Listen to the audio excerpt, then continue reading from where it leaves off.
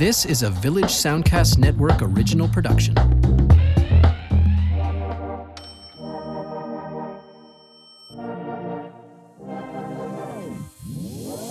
Hi there. Welcome to FinCast. This is the official podcast of Fin Atlantic International Film Festival. My name is Wayne Carter. I'm the executive director at Fin. And I'm Emily Orr. I'm one of the programmers here. And this 4-part podcast series gives you an inside look at Fin 2019. FinCast is produced by the Village Soundcast Network.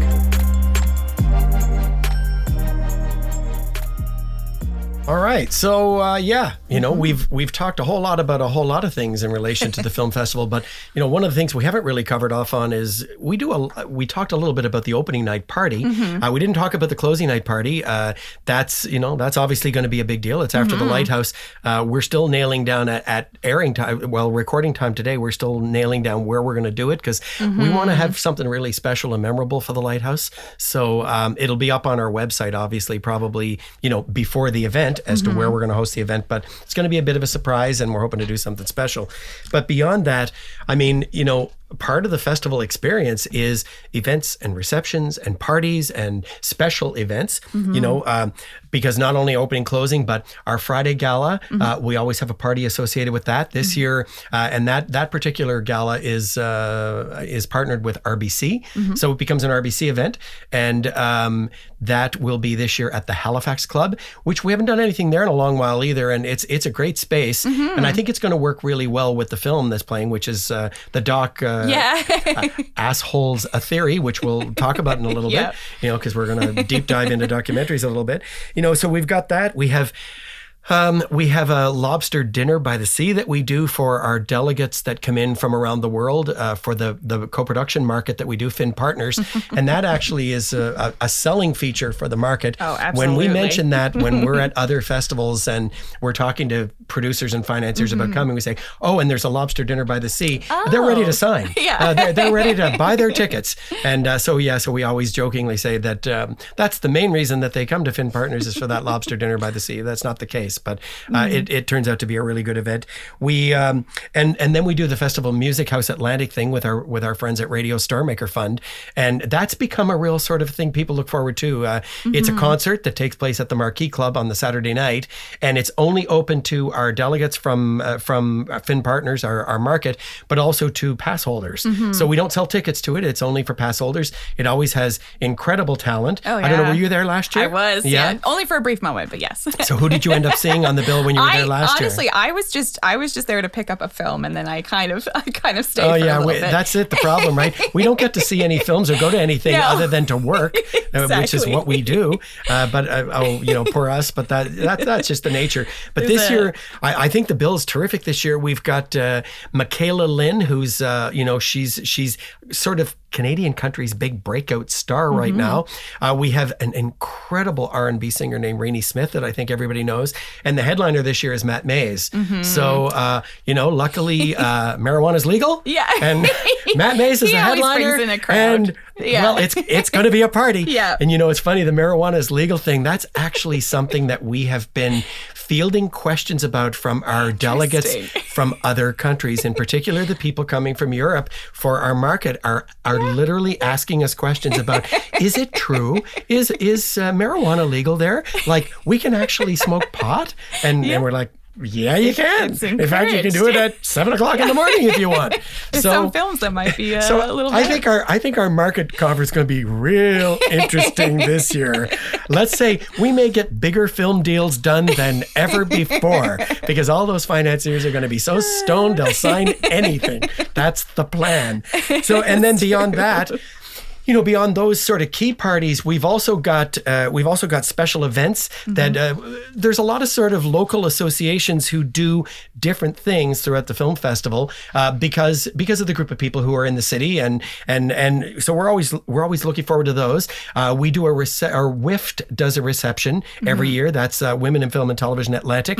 They do a reception every year. I think this year I think it's on Monday night. No, it's on Saturday night this year. They've changed it. Yeah, so because I think they were on Monday before. We have AFCOOP always does a Film 5 party during the film festival. And I think this year that's on Sunday night. And again, I think that one changed up a little bit. There is a There's a big DGC thing happening this year for the first time. They did it at TIFF last year and it was really, really popular. So we're excited. It's called DGC Visionaries and they're going to bring a bunch of filmmakers in and spend an entire afternoon in sort of an open conversation with the audience and between them.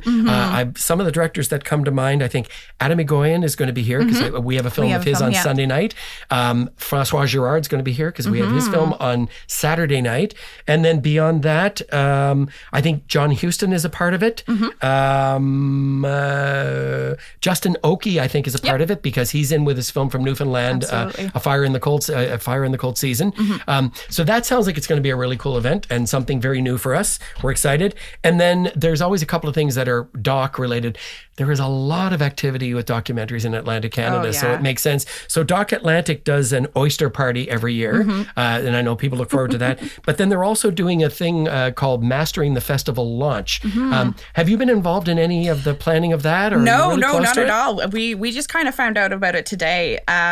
It's actually with a programmer for, I believe, Hot Docs and TIFF as well. Oh, okay. He's going to be kind of sitting down, fielding questions about what goes into a grand festival, or like the grand scheme of a festival in a bigger scale, how to basically strategically plan what you're going to do or what festivals to kind of submit to, what is the best strategy, basically. So it's just kind of a back and forth with him. And that's a Sunday morning at 10 a.m., I think, at the Lord Nelson. And for listeners, if you're looking for any of the details on any of our stuff, no different than our films, our events are all posted as well on our website. So it's finfestival.ca, and you can find out where these things are happening, how you get in if you need a pass or you need a ticket, or if it's free. I know the DGC Visionaries thing is free to open to everybody. So if anybody wants to come by and sort of just, pop their head in for 20 minutes on Sunday afternoon, they can. So that's really cool. But sort of back to docs, I know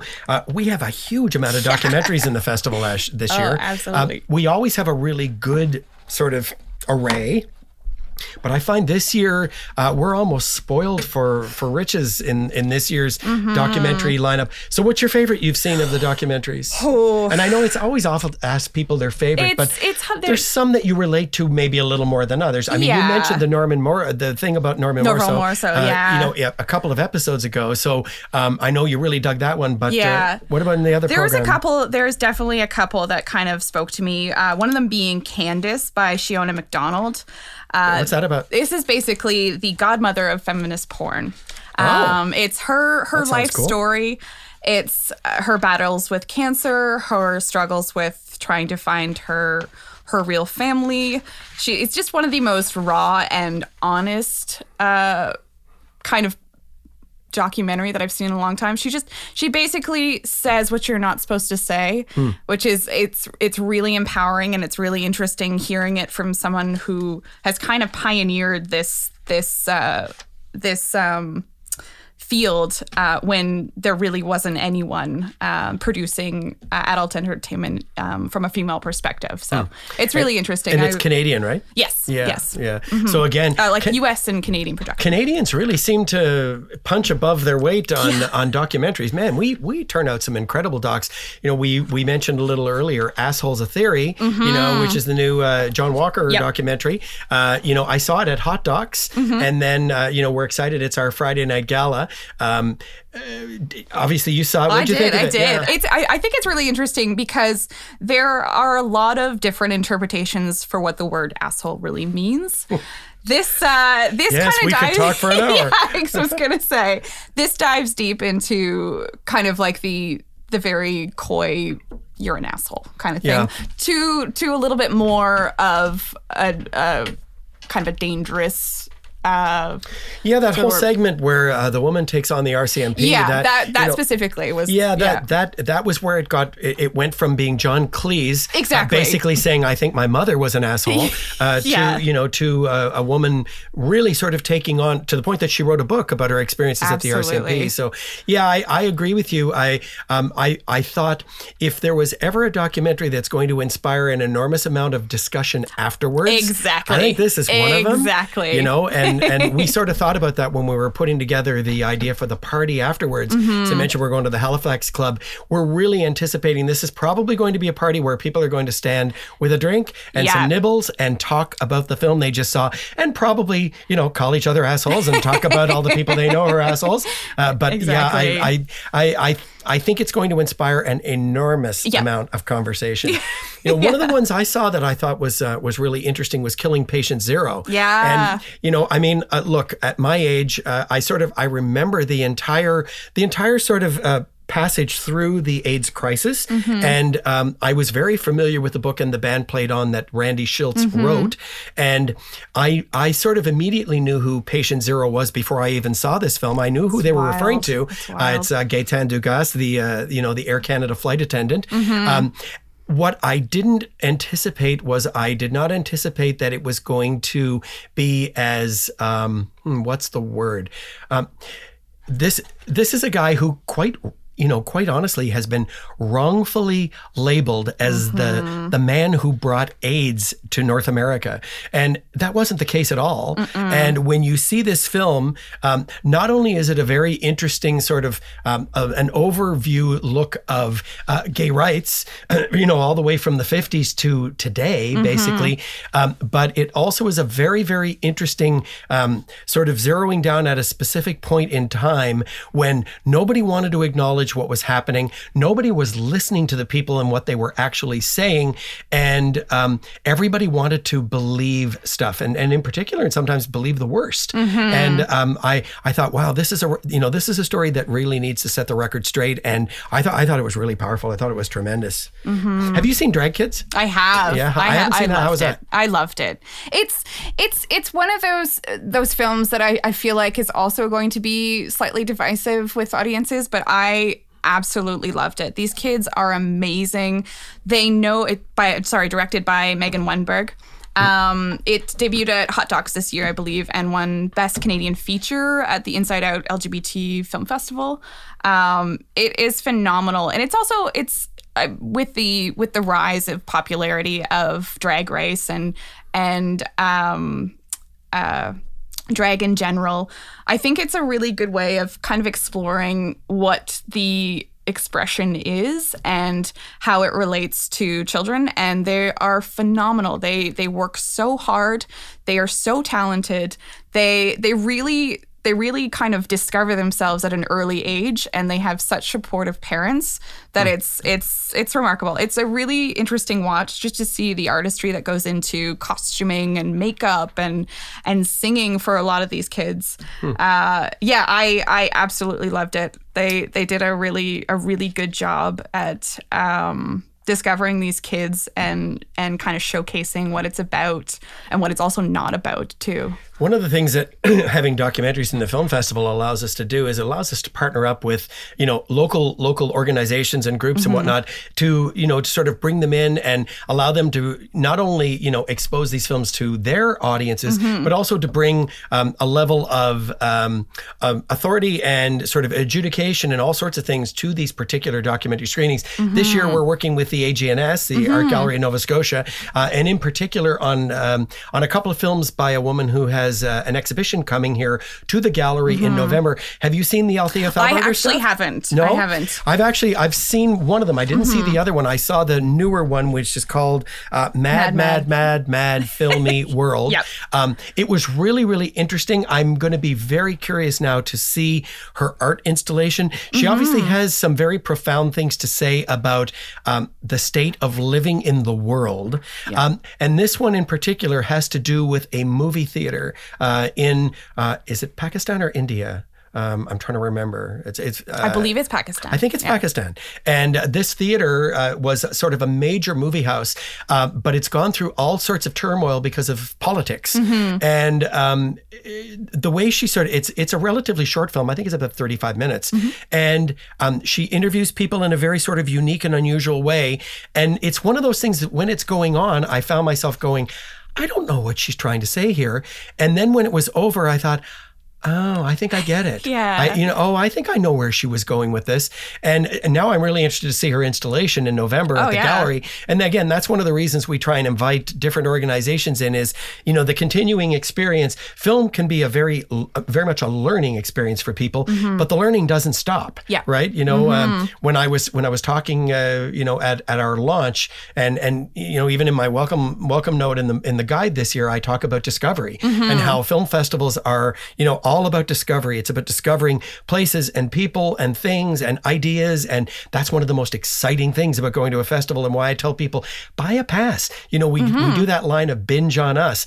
Buy a pass. That way you can just go see whatever you want to see. You're not laying down a specific amount of money for any one film so that you're going to go, this better be good. Yeah. I paid $14 for this. Yeah. You buy a pass. We do the daily passes, which are awesome. Exactly. Yeah. It's like $39 and you can see as many films as you can see in a day.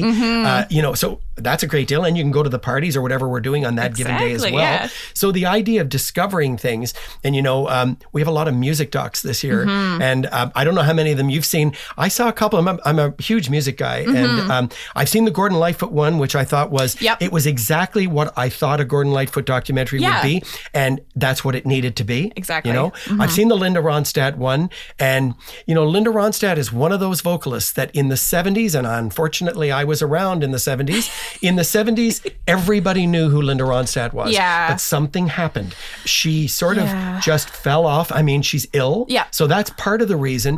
But we sort of went through a period after she did these big band albums with Nelson Riddle in the 80s, she just sort of disappeared. And I think people forget just what a big star she was. Yeah.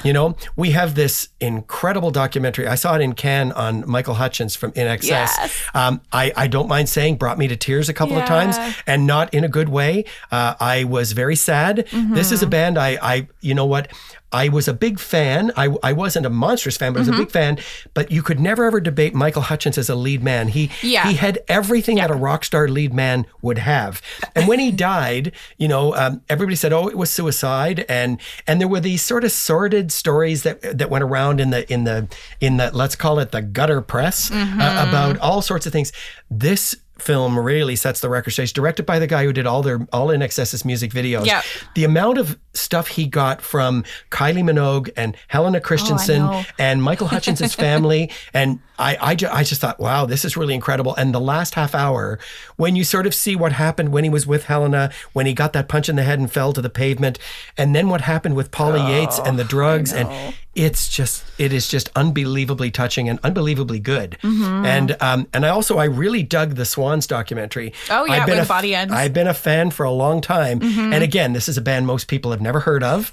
They're an alternative band in the true sense of alternative. Yeah. It's predominantly Michael Gira and whoever else can put up with him because he's kind of wacky. Yeah. This documentary was awesome. It was a sonic spectacular. I can't wait for people to experience it in a theater. We're going to play this one real loud because this one needs to be loud. And then we have that really cool documentary on Blue Note Records, which again, if you're a jazz fan, classic label. I mean, when you think about jazz and if you think about a vinyl album cover, I can assure most people have in their head the image of a vinyl album cover that came from Blue Note Records. Absolutely. Because their graphic design embodies what jazz was, especially in the 50s and 60s. So I think people are going to really dig that. Documentaries, and I think there was... What was that? There was something that's I think even tied into short films this year. I was going to say we've got Who Let the Dogs Out, which was it's music. Yeah, exactly. Who Let the Dogs Out? Yeah. So we have a documentary about that song. Yeah. This is a fascinating story about how this song came about and how many people are basically taking credit for it. It's in fact, crazy. We will today. It was so it's you think that the answer is there, and then 2 seconds later, another group of people have claimed it. It's a remarkable story. It's really, really compelling. The lead speaker, he's basically kind of doing a TED talk on how much he's researched this, and it's hilarious. Just his room full of Who Let the Dogs Out paraphernalia is fantastic. It's done by Brett Hodge. And he's tied to short films somehow, right? I was going to say we are also playing with that Uncaged, a stand-in story, which is a short film from Blake Johnson and Kelso Steinhoff. This is about basically Nicolas Cage's stand-in, and over his entire career is this one guy, and I'm blanking on his name right now, but he looks. Everybody blanks on his name. He's Nicolas Cage's stand-in. But it's really interesting because they have such a good relationship. It kind of reminds me of Once Upon a Time in Hollywood.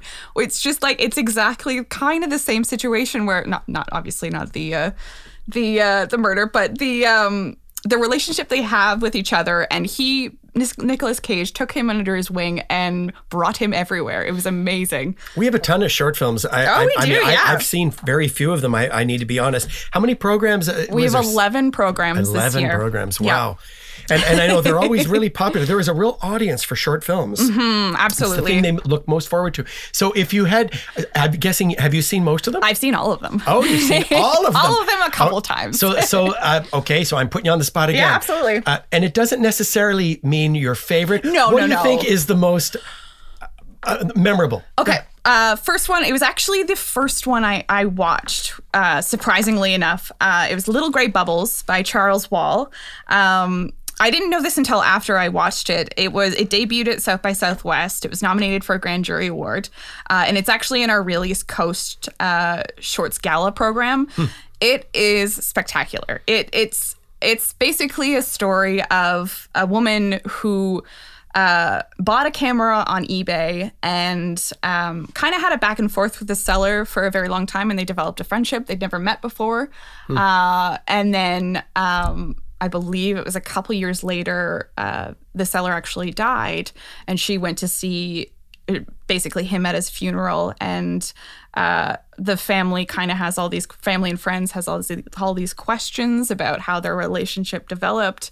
It was just a really well done story, and that was definitely one of the big ones that kind of was like, whoa. I know you said something really cool at the launch when you were introducing the shorts. You said, one of the great things about a shorts program is, you're going to get a myriad of ideas and styles and everything in a very, very short period of time. So if you don't like the one you're watching, stick around for it. It's like the weather. Exactly. If you don't like the front door, look out the back door because it's going to change in 5 minutes. Exactly. Short film programs are the same. It is actually one of the most kind of entertaining things about putting a short film together, because again, as I was saying before, you kind of have to match the theme and the tone, but also you have to kind of give people a break if something is too heavy or too light. Like our first short film program is Atlantic Shorts 1. This one I really like doing. It's more on the kind of thriller, dark genre side. We've got a really cool experimental film in there as well called The Anthology for Fruits and Vegetables by Don George. It is basically 26 fruits hand-pressed with film, with different soundtracks behind it, but it's so cool, and I cannot wait to see it in a big theater. It would be like I think the only thing I can compare it to is an ASMR video, but just on a grand scale. Just the amount of sound and weird design. It's really, really interesting. Well, short films are, they're the training ground a lot of times for filmmakers who go on to features like Heather Young and our opening night feature, our opening night gala. In the next episode, we're going to sort of deep dive a little bit into the overall program and talk about some of the really great features that are going to be playing at this year's Finn Atlantic International Film Festival.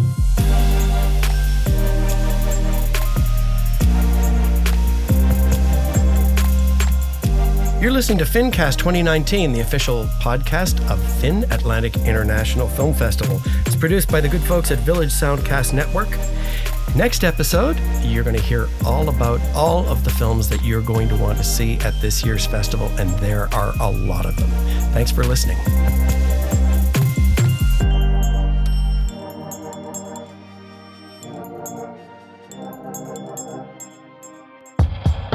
This was a Village Soundcast Network original production.